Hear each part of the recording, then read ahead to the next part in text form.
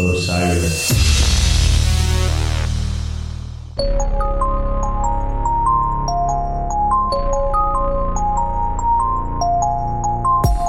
Welcome to The State of the Garden.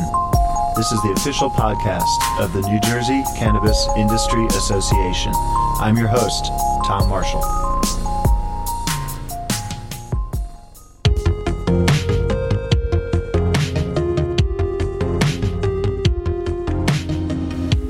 Hello and welcome to State of the Garden. This is Tom Marshall, your host, and we are in Princeton, New Jersey today, and I'm very honored that several members of the executive team at the New Jersey Cannabis Industry Association have joined me here today, and that includes the president, Hugh O'Byrne, and the founder, Dara Service, and the director of operations, Dwayne Dinkins. And today we have a special guest. We are putting the industry back in Cannabis Industry Association. We have a representative from Weedmaps, a national company, and today with us we have Kelly Hikes. Hi, Kelly. Hi. So, Kelly, before we get into the weeds, so to speak, of legislative updates and such, could you tell us a little bit about your organization, first on the national level, and then what you plan to do or are doing in New Jersey? Absolutely. First of all, thank you so much for having me here today. Sure. I'm excited to be here in Princeton, and I'm excited to be we're very excited to be a part of NJCIA. Glad to have you. Well. So Weedmaps is the oldest and largest technology company that services the cannabis industry. So anywhere in the world that has legal cannabis, you can use our app to find legal retail spaces to purchase cannabis. You can find delivery when those services are available. You can search by brand or look by product so that you're not searching all over for something specific. You'll be able to find that on your app and then go to that retail location to make that purchase. That's the way most people interact with Weedmaps. They download our app and they use it to find safe legal cannabis anywhere that it is legal in the world. So it's sort of a massive directory. Correct. A lot of people like to akin it to we're the Yelp of pot. Oh, okay. I would beg to differ. I would say we're a little bit better than that because we also have a learning section on our website. We have a very robust community as well where people and patients can find the information that they need to be able to make the best decisions in coordination with their physician as possible as far as how they medicate or how they recreate with cannabis. That said, we also have a back-end portion of our organization. We sell software to cannabis businesses all along the supply chain to keep them compliant with state and federal guidelines, as well as helping them keep really focusing in on the attention that cannabis businesses need and the support that they need from their software. With all of that said, we're a tech company, and a lot of people are wondering why a tech company has a standalone government relations department. It's called WM Policy. And that's what I do. I'm the Director of Government Relations for Weedmaps. And what we do is, because our company is everywhere where there is legal cannabis, we have a very unique perspective. We don't seek licenses. We don't sell the product directly. We never touch the plant. But we do is comparative analysis all across the world in those markets where there is legal cannabis to identify best practices and what policy works, what policy doesn't work, and how to improve upon policies that have been developed and need to be further developed for both business and consumer satisfaction. So how do those policies come across to the consumer? Basically, what we do is we help legislators at all levels of government set up responsible cannabis policy. So where is it working really well right now? I think it's actually working really well right now in New Jersey. And I know that makes a lot of people take pause for a second because we're not legal yet. But what the place that New Jersey is right now is every other state in this country that has gone for adult use marijuana, they have done that through the ballot, except for Vermont. Okay. However, Vermont doesn't have a commercial structure, and New Jersey will have a commercial structure, meaning that we will license people to grow, to manufacture, and to sell in a retail environment, as well as deliver cannabis. And all of that will be done through the legislature. everyone else went through a ballot initiative, and the Right. people that pay for those ballot initiatives don't necessarily have the broad-reaching and comparative analysis at their fingertips to be able to say, this is how we're going to do it, and this is how we're going to improve from the last time. It's kind of a basic package, and a lot of things are often left out and left to state legislatures to either get a supermajority to fix, or they're left silent and they have to address them in a different way. And here in New Jersey, what we were able to do is take all of the improvements that have been made in, this 10-year-old market, approximately 10-year-old market for retail cannabis, and build them into the bill. And so New Jersey will be the first state that has delivery right from the very beginning. It will be the first state that expressly permits consumption spaces so that people have a safe legal place to consume cannabis. It's actually very exciting because Colorado doesn't expressly permit it or prohibit it, and so some local jurisdictions have gone to the point of licensing Canada consumption. has some provinces that are now legal for consumption. Correct. Some not, though, as well. Correct. I work a lot in Canada, and it is definitely a patchwork. It's very interesting. But New Jersey will have, this is so exciting for New Jersey because we have such highly densely populated areas. We have multi-unit housing. We have a decent population of folks that are living in subsidized housing. Landlords will be able to retain the right to refuse to allow people to consume cannabis on their property. Consumption spaces might actually be needed by them. Absolutely. To enjoy it. Absolutely. Even though it's legal. And Correct. anything in your house, presumably that's legal, should be allowed. Well, I mean, they can say no pets, for example. So they can say no pets. They can say no tobacco. They retain the right to limit what you can do based on the terms of the lease. And so, I don't think very many people are fighting that. What they're fighting for is to make sure that individuals that are in that situation, federally subsidized housing, because cannabis is still federally illegal, those folks are subject to termination of their leases if they are using cannabis on property. Folks that are in those highly densely populated urban areas, particularly, have much higher levels of renting versus home ownership. And so, again, we want to make sure that those folks have a safe legal place to consume cannabis.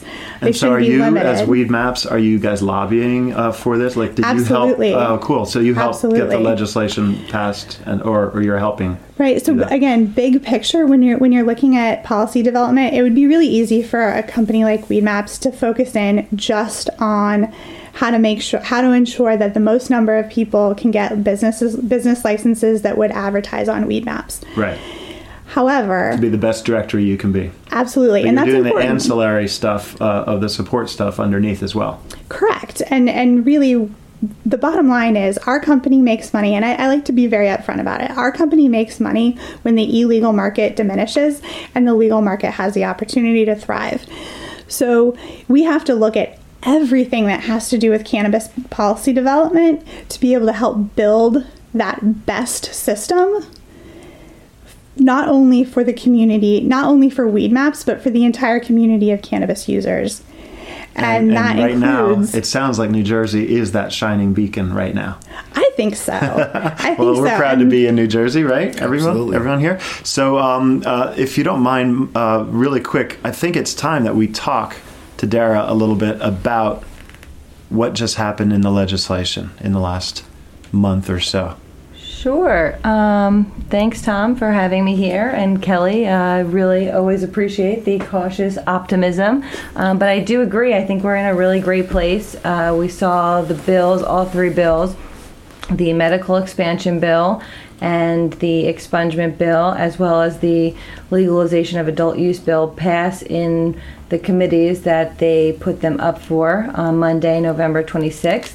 And we're really on a pathway upward and onward. They are more accepting of introducing some new amendments that make the changes that the advocates have been fighting for. Was the intention for a vote to be on December 17th so we could get this done in 2018? Yeah, I think like that was really the notion that people thought was going to happen.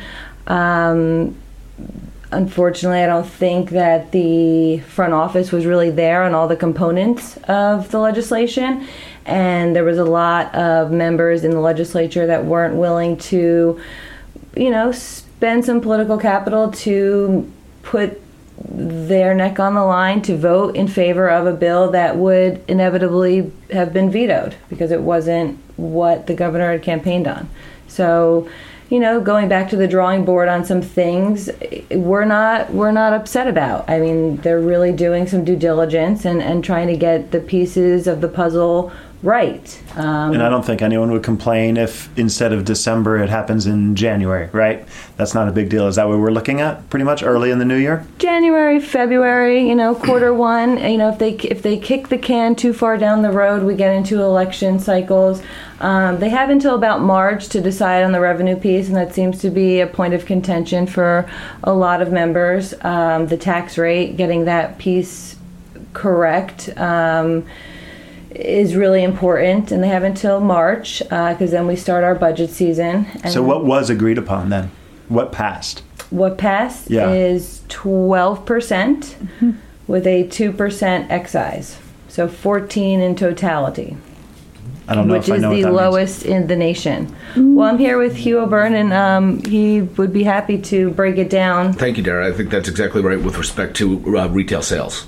Okay. However, the excise tax also provides, the excise tax goes to what we would say intra-supply chain.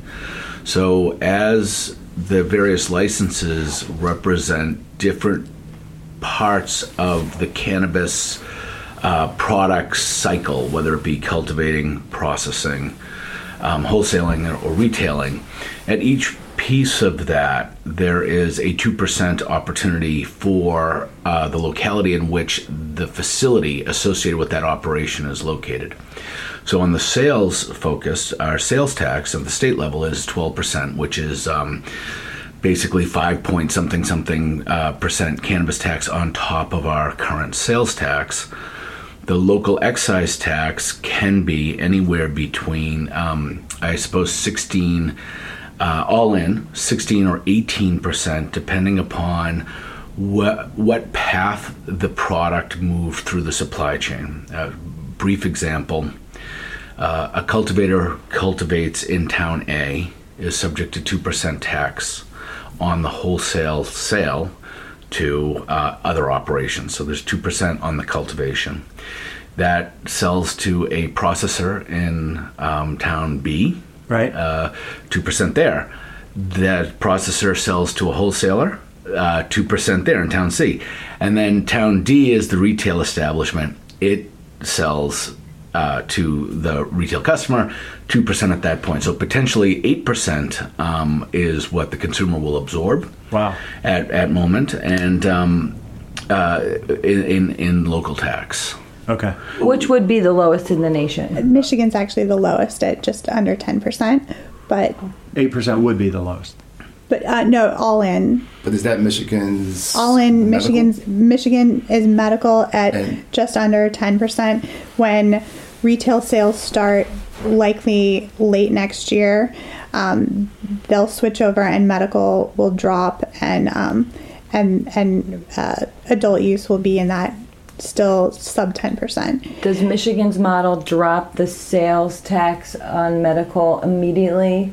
As soon as retail sales begin. That's something that we'd like to see happen for New Jersey, not this phase down in the sales tax. It's the only medicine that is taxed anywhere. Right. So currently the medical program is subject to normal sales tax.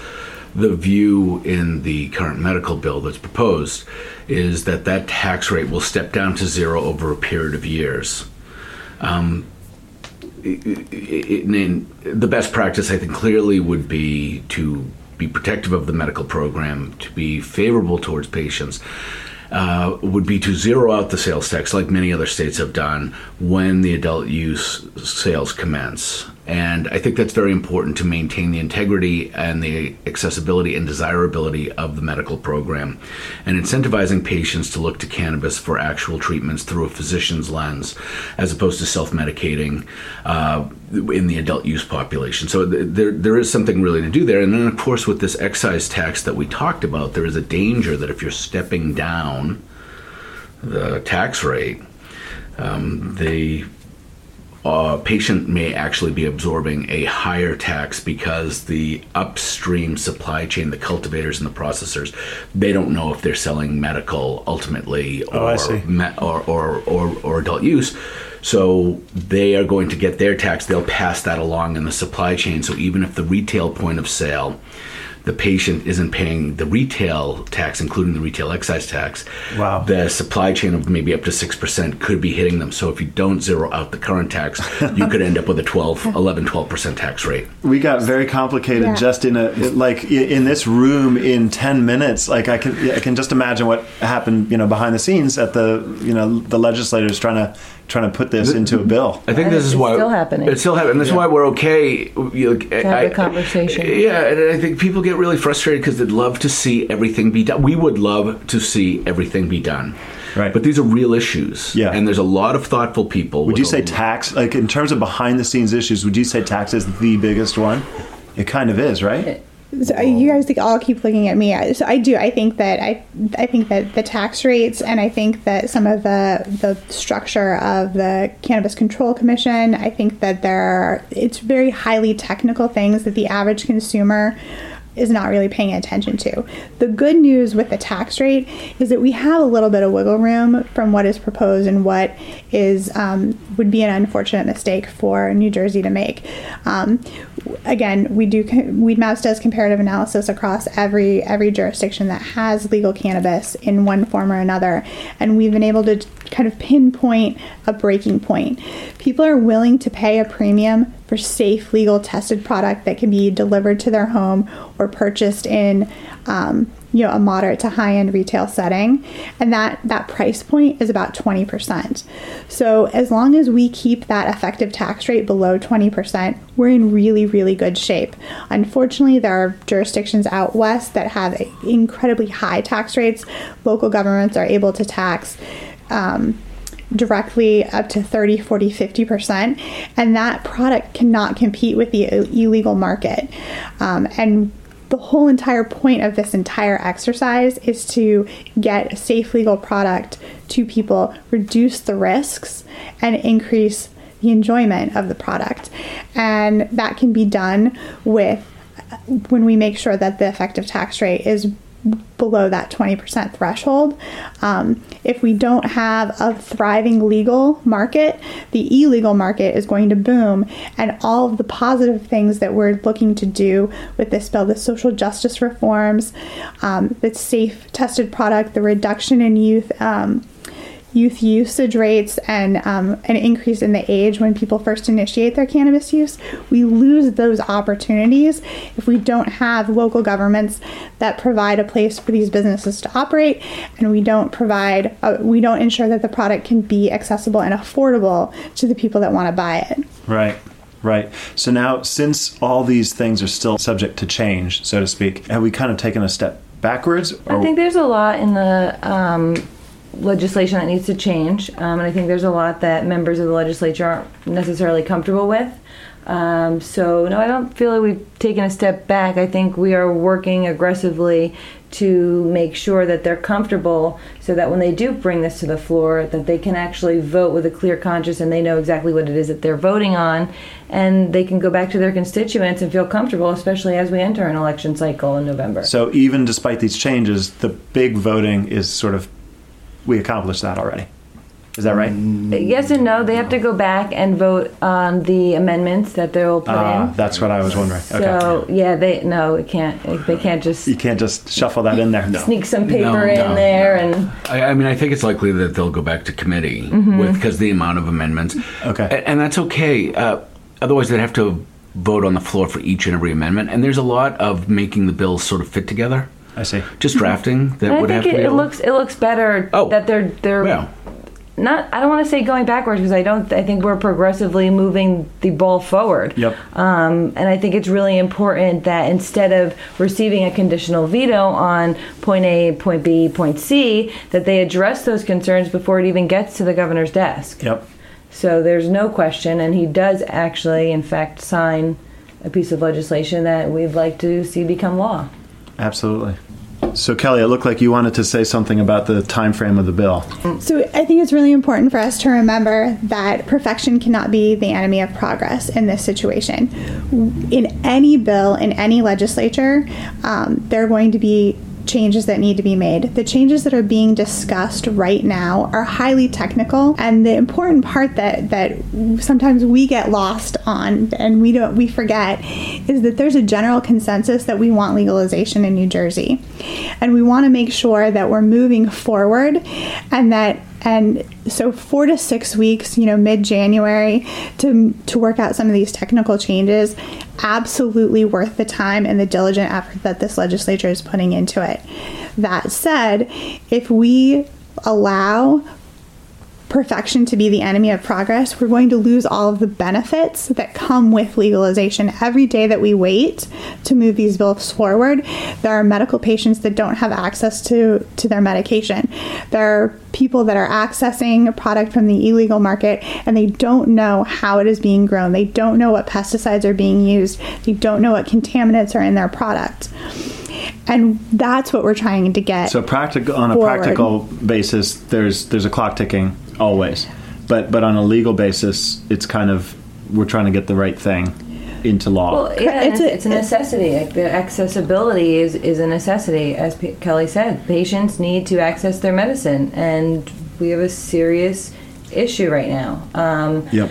With that said, history hasn't necessarily been kind to New Jersey in terms of our neighboring states, and they are very close behind us in hashing out their legislation and putting forth a bill that would legalize. And time again, Pennsylvania and New York has eaten New Jersey's lunch because we've been slow to the finish line. We're going to beat them this time. That's the hope. That's the goal. It's Fingers the cautious crossed. optimism. Fingers crossed. So, along these lines of never making the perfect the enemy of the good, and all of the work that's going into this, we should just take a moment. I'm stunned pleasantly. And Kelly, tell me if you agree.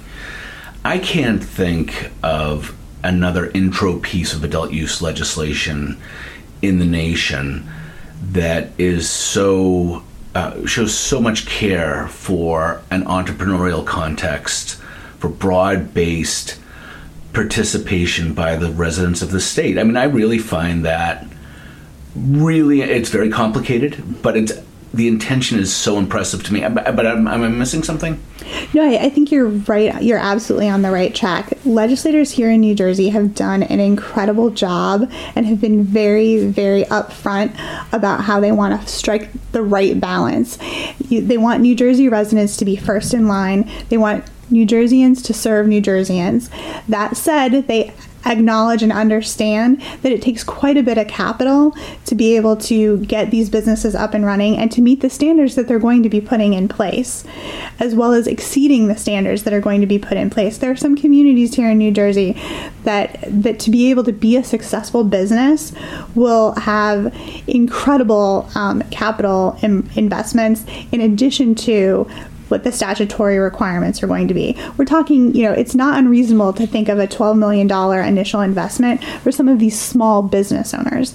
And so this legislation and the process and the thoughtfulness that has gone in with legislators to make sure that not only New Jerseyans are going to be able to be the leaders in this business, but that they're going to be able to access capital from out-of-state interest and be able to access capital from people that have experience in other more mature markets.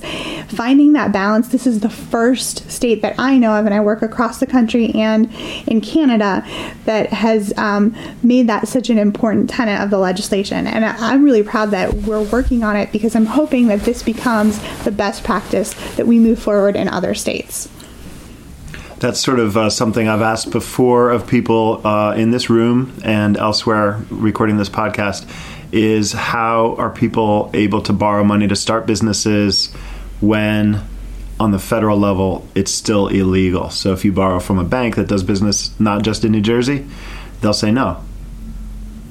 It's very difficult to access capital, and so what we see is, angel investors and capital growth groups and investment firms and individuals. Really, some of the most interesting financing, creative financing.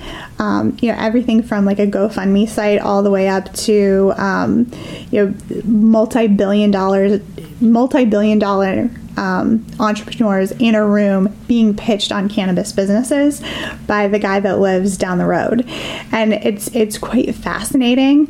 I think that's part of the reason why this industry is going to be so successful in New Jersey, because it demands that creative people work with other creative people with varying degrees of capital to be able to meet consumer needs, to be able to meet the statutory obligations that are going to be before them, and then to meet the consumer demands as well as the community standards that are either explicit or implicitly implied. We forgot to mention something major that actually also happened the week leading up to the major vote that happened on the 26th of November. The governor actually signed the hemp bill that would allow for New Jersey farmers it's a pilot program that would allow for them to grow hemp. And hemp's used in a multitude of products, not just CBD, but textiles, concrete, building materials. And that's an incredible step forward for our state, being that we are the garden state, and this is State of the Garden. Being able to utilize the plant in a more comprehensive way.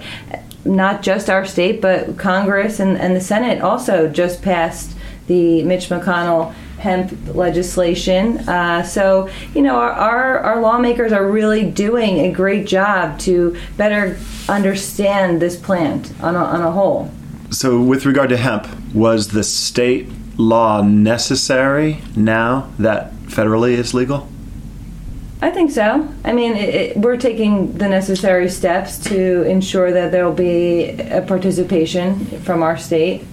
Now, with that said, there's a lot of things in the federal legislation that they'll have to figure out on a regulatory basis here in New Jersey, but that's why the NJCIA is here to work through those departments and figure out what makes sense for New Jersey.